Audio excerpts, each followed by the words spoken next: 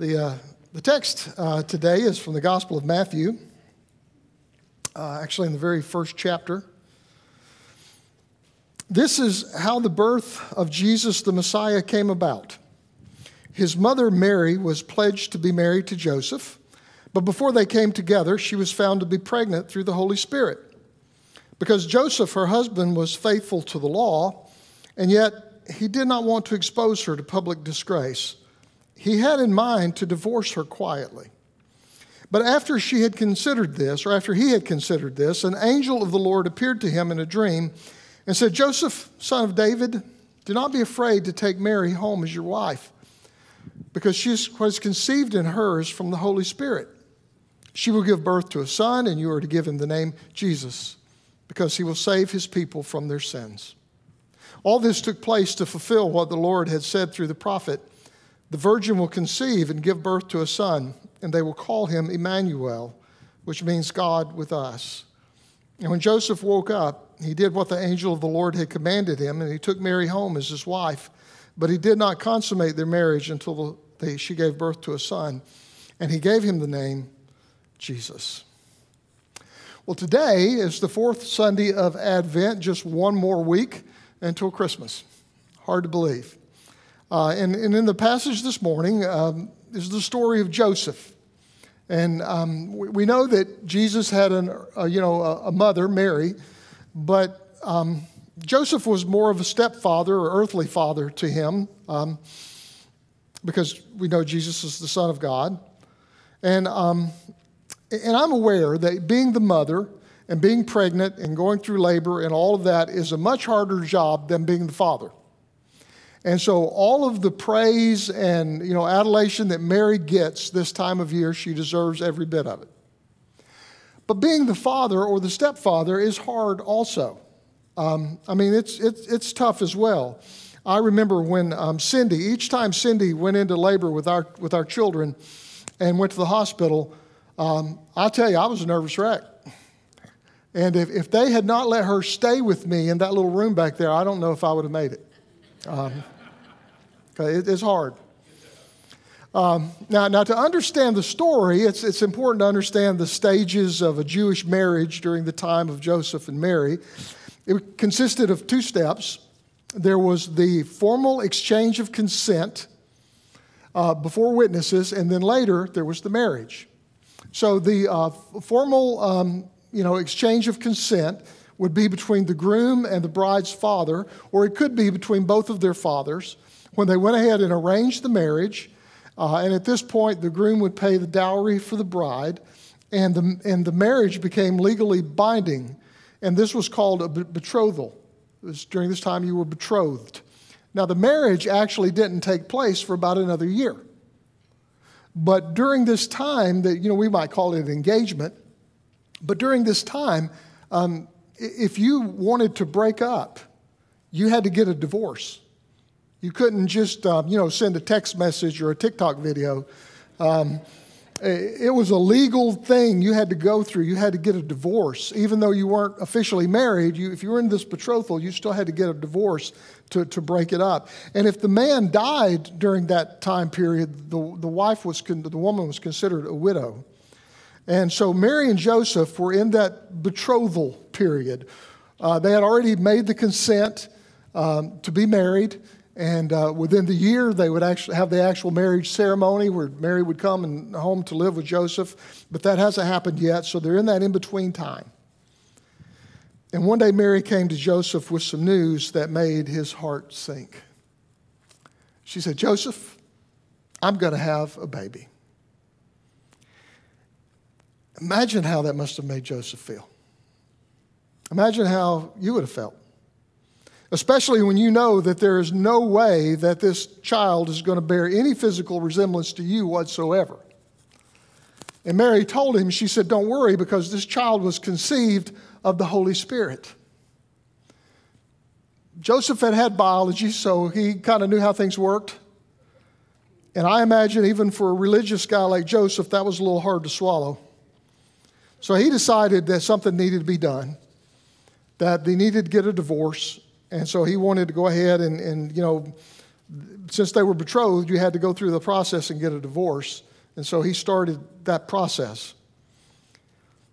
Conceived by the Holy Spirit, born of the Virgin Mary. Now, in the first service, the traditional service, we say that Apostles' Creed every Sunday, and that's a part of it.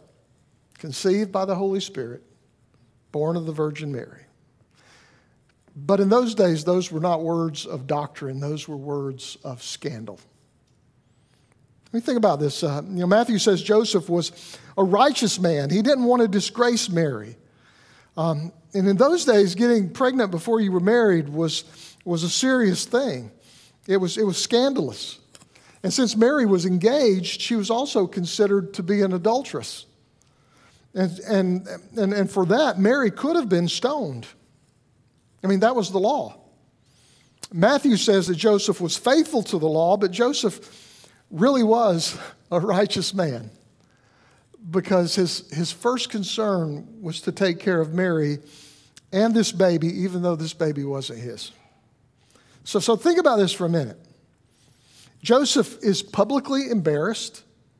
His fiancée has cheated on him, but he isn't interested in revenge.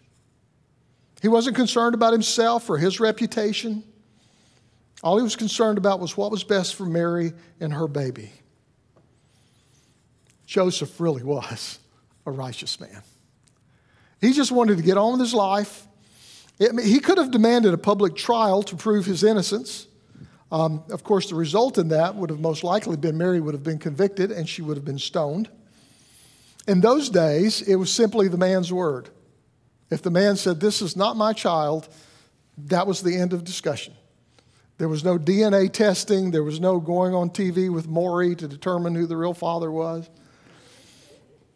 If the man said, "That's not my child," then it was not his child, and the woman could be stoned as a result of that. But Joseph decided, he's just going to call this whole thing off privately. He would meet with her father. They would take care of it, and that would be it. That phrase, Joseph was a righteous man, it just sticks in my mind. Because the Pharisees believed themselves to be righteous because they followed the very letter of the law. They would have probably had Mary stoned because that's what the law said. But not Joseph. He was righteous because he understood that it was more than just about law, but it was also about mercy, and it was also about grace. And he understood the law was not there for him to use to get even, but it was about mercy. And I'm sure that Joseph's friends, fresh from synagogue, said, "Well, Joseph, you should just do what the Bible says.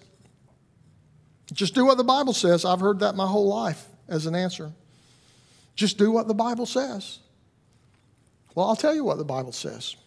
In Deuteronomy 22, it says she's to be taken out and stoned to death in front of the people. That's what the Bible says. Well, Joseph, I know it sounds harsh, but we have to do what the Bible says, Love the sinner, but hate the sin. Over my life, I have grown to hate that phrase. Hate the sinner. I love the sinner, but hate the sin. I like the way Mark Lowry put it. He said, "Love everybody and hate your own sin." Don't worry about their sin. And it happened. They had times. We stoned a 14-year-old girl today and her unborn child to death. But it's okay. We were just doing what the Bible says. God help us.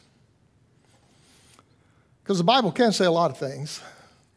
Depends on how we read it. If you want to justify killing someone for revenge, the Bible does say an eye for an eye and a tooth for a tooth. The Bible says that if a man if he finds anything displeasing about his wife, he can divorce her. The Bible says women should do everything their husbands tell them to do and keep quiet in church. Got awfully quiet in here just then, didn't it? It's not just what the Bible says, it's how we choose to read what the Bible says.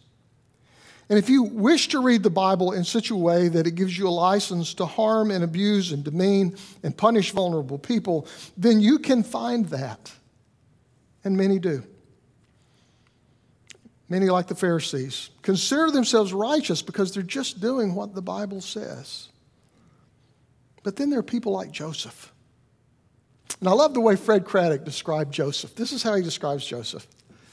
Joseph is a good man, and he rises to a point that is absolutely remarkable for his day and time. He loves his Bible, he knows his Bible, and bless his heart for that. But he reads his Bible through a certain kind of lens, the lens of the character and nature of a God who is loving and kind. And therefore he says, I will not harm her, abuse her, expose her, shame her, ridicule her, or demean her value, her dignity, or her worth. I will protect her.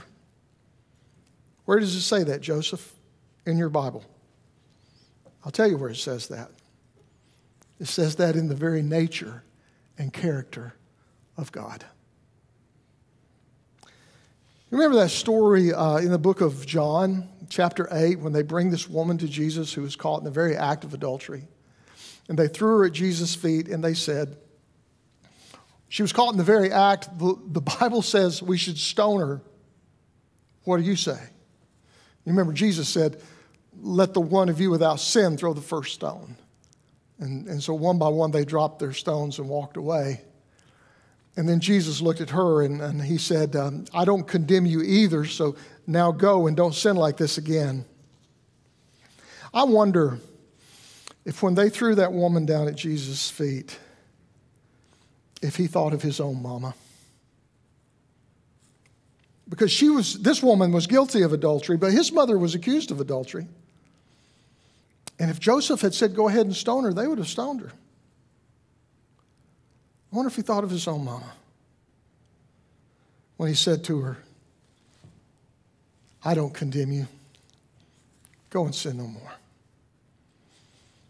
And in showing her grace and mercy, you know, we always say Jesus acted like his heavenly Father, and he did. But he also acted like his earthly father. He did the same thing Joseph did. He showed mercy and grace. Now, the angel went on, of course, to tell Joseph, that this child was conceived of the Holy Spirit, and that he could go ahead and marry her. But all of this took place before that. He had already decided to do this quietly before he ever had that vision or that dream for that angel. And you know, I believe the Bible, and I believe the Bible is our guide for how God wants us to live, but it does make a difference which lens you use to read the Bible. And there's so many people who read the Bible through the lens of judgment and condemnation and exclusion, and if you do that, that's what you'll find. But there are others who read the Scripture through the lens of mercy and grace, and when you do that, that's what you find. And we all use different lenses at different times, and so we have to be careful. And so after all this, he had a dream, and this angel appeared and said, Joseph, son of David, don't be afraid to take Mary as your wife, for the child conceived in her is of the Holy Spirit. Conceived of the Holy Spirit, born of the Virgin Mary. And the angel went on to instruct Joseph that when the baby was born, to name him Jesus, because he would save people from their sins. And Joseph woke up from this dream, and then he went out and he took Mary and he married her and did what the angel said. Now, Mary was faithful and courageous in the way she followed God. Sometimes we forget Jesus had two very faithful earthly parents. How many of us, with no more to go on than a dream, would risk our reputation, swallow our pride, and do what God asked us to do?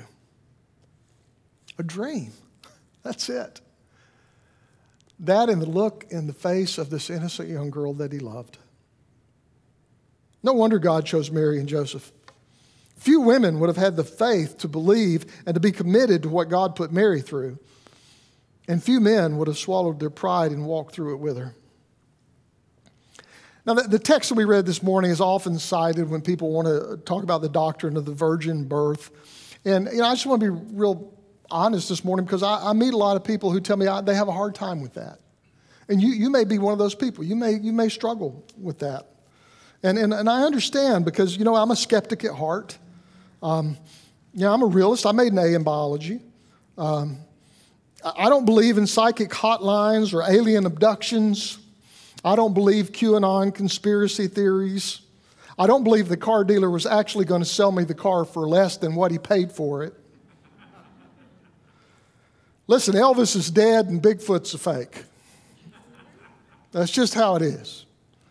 And I've always had a hard time believing in things that were unexplainable. But when I was a teenager,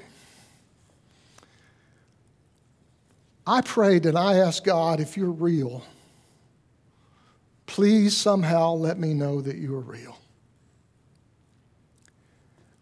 And God made himself real to me. And I felt forgiven of everything I had ever done. And I've spent the rest of my life reading the scriptures and trying to follow God and obey God, and some days I do better than others. But there's been times in my life when the presence of God has been so real that I could not possibly doubt.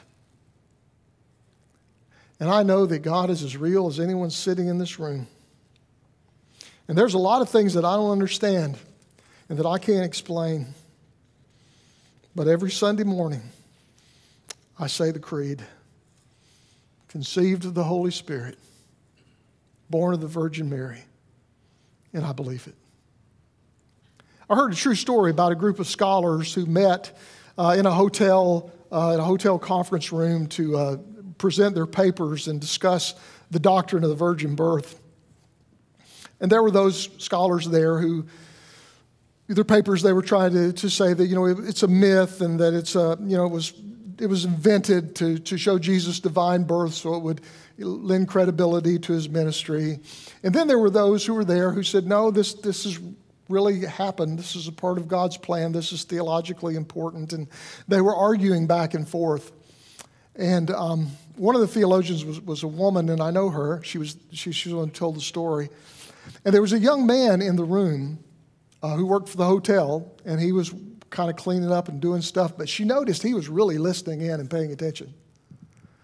And so at the end of their debate, she walked to the back of the room where he was, and she said, I saw you were really listening to the debate. She said, what do you think? And he said, well, I believe in the virgin birth. And she said, well, which argument convinced you? And he smiled and he said, none of them. He said, I believe because it's too beautiful not to be true. I agree with him. That's the best theological argument I've heard. Conceived of the Holy Spirit, born of the Virgin Mary. From now on, every time I say those words, they'll hold more meaning than they ever did before. Joseph didn't have much to go on, but he did the right thing. I'm amazed at Joseph. His faith, his love for Mary, his ability to read the scriptures through the lens of grace and mercy. Fred Craddock again. Christmas for me has already started because I know that when Jesus is born, the man who will teach him, raise him, care for him, and show him how to be a carpenter, take him to the synagogue, teach him his Bible, teach him his lessons, is a good man, and he will do what is right. And when you have somebody like that, it's already Christmas. And Christmas will last as long as God can find in every community one person who says, I will do what is right. The question, of course, is whether or not you and I will be that person. Amen.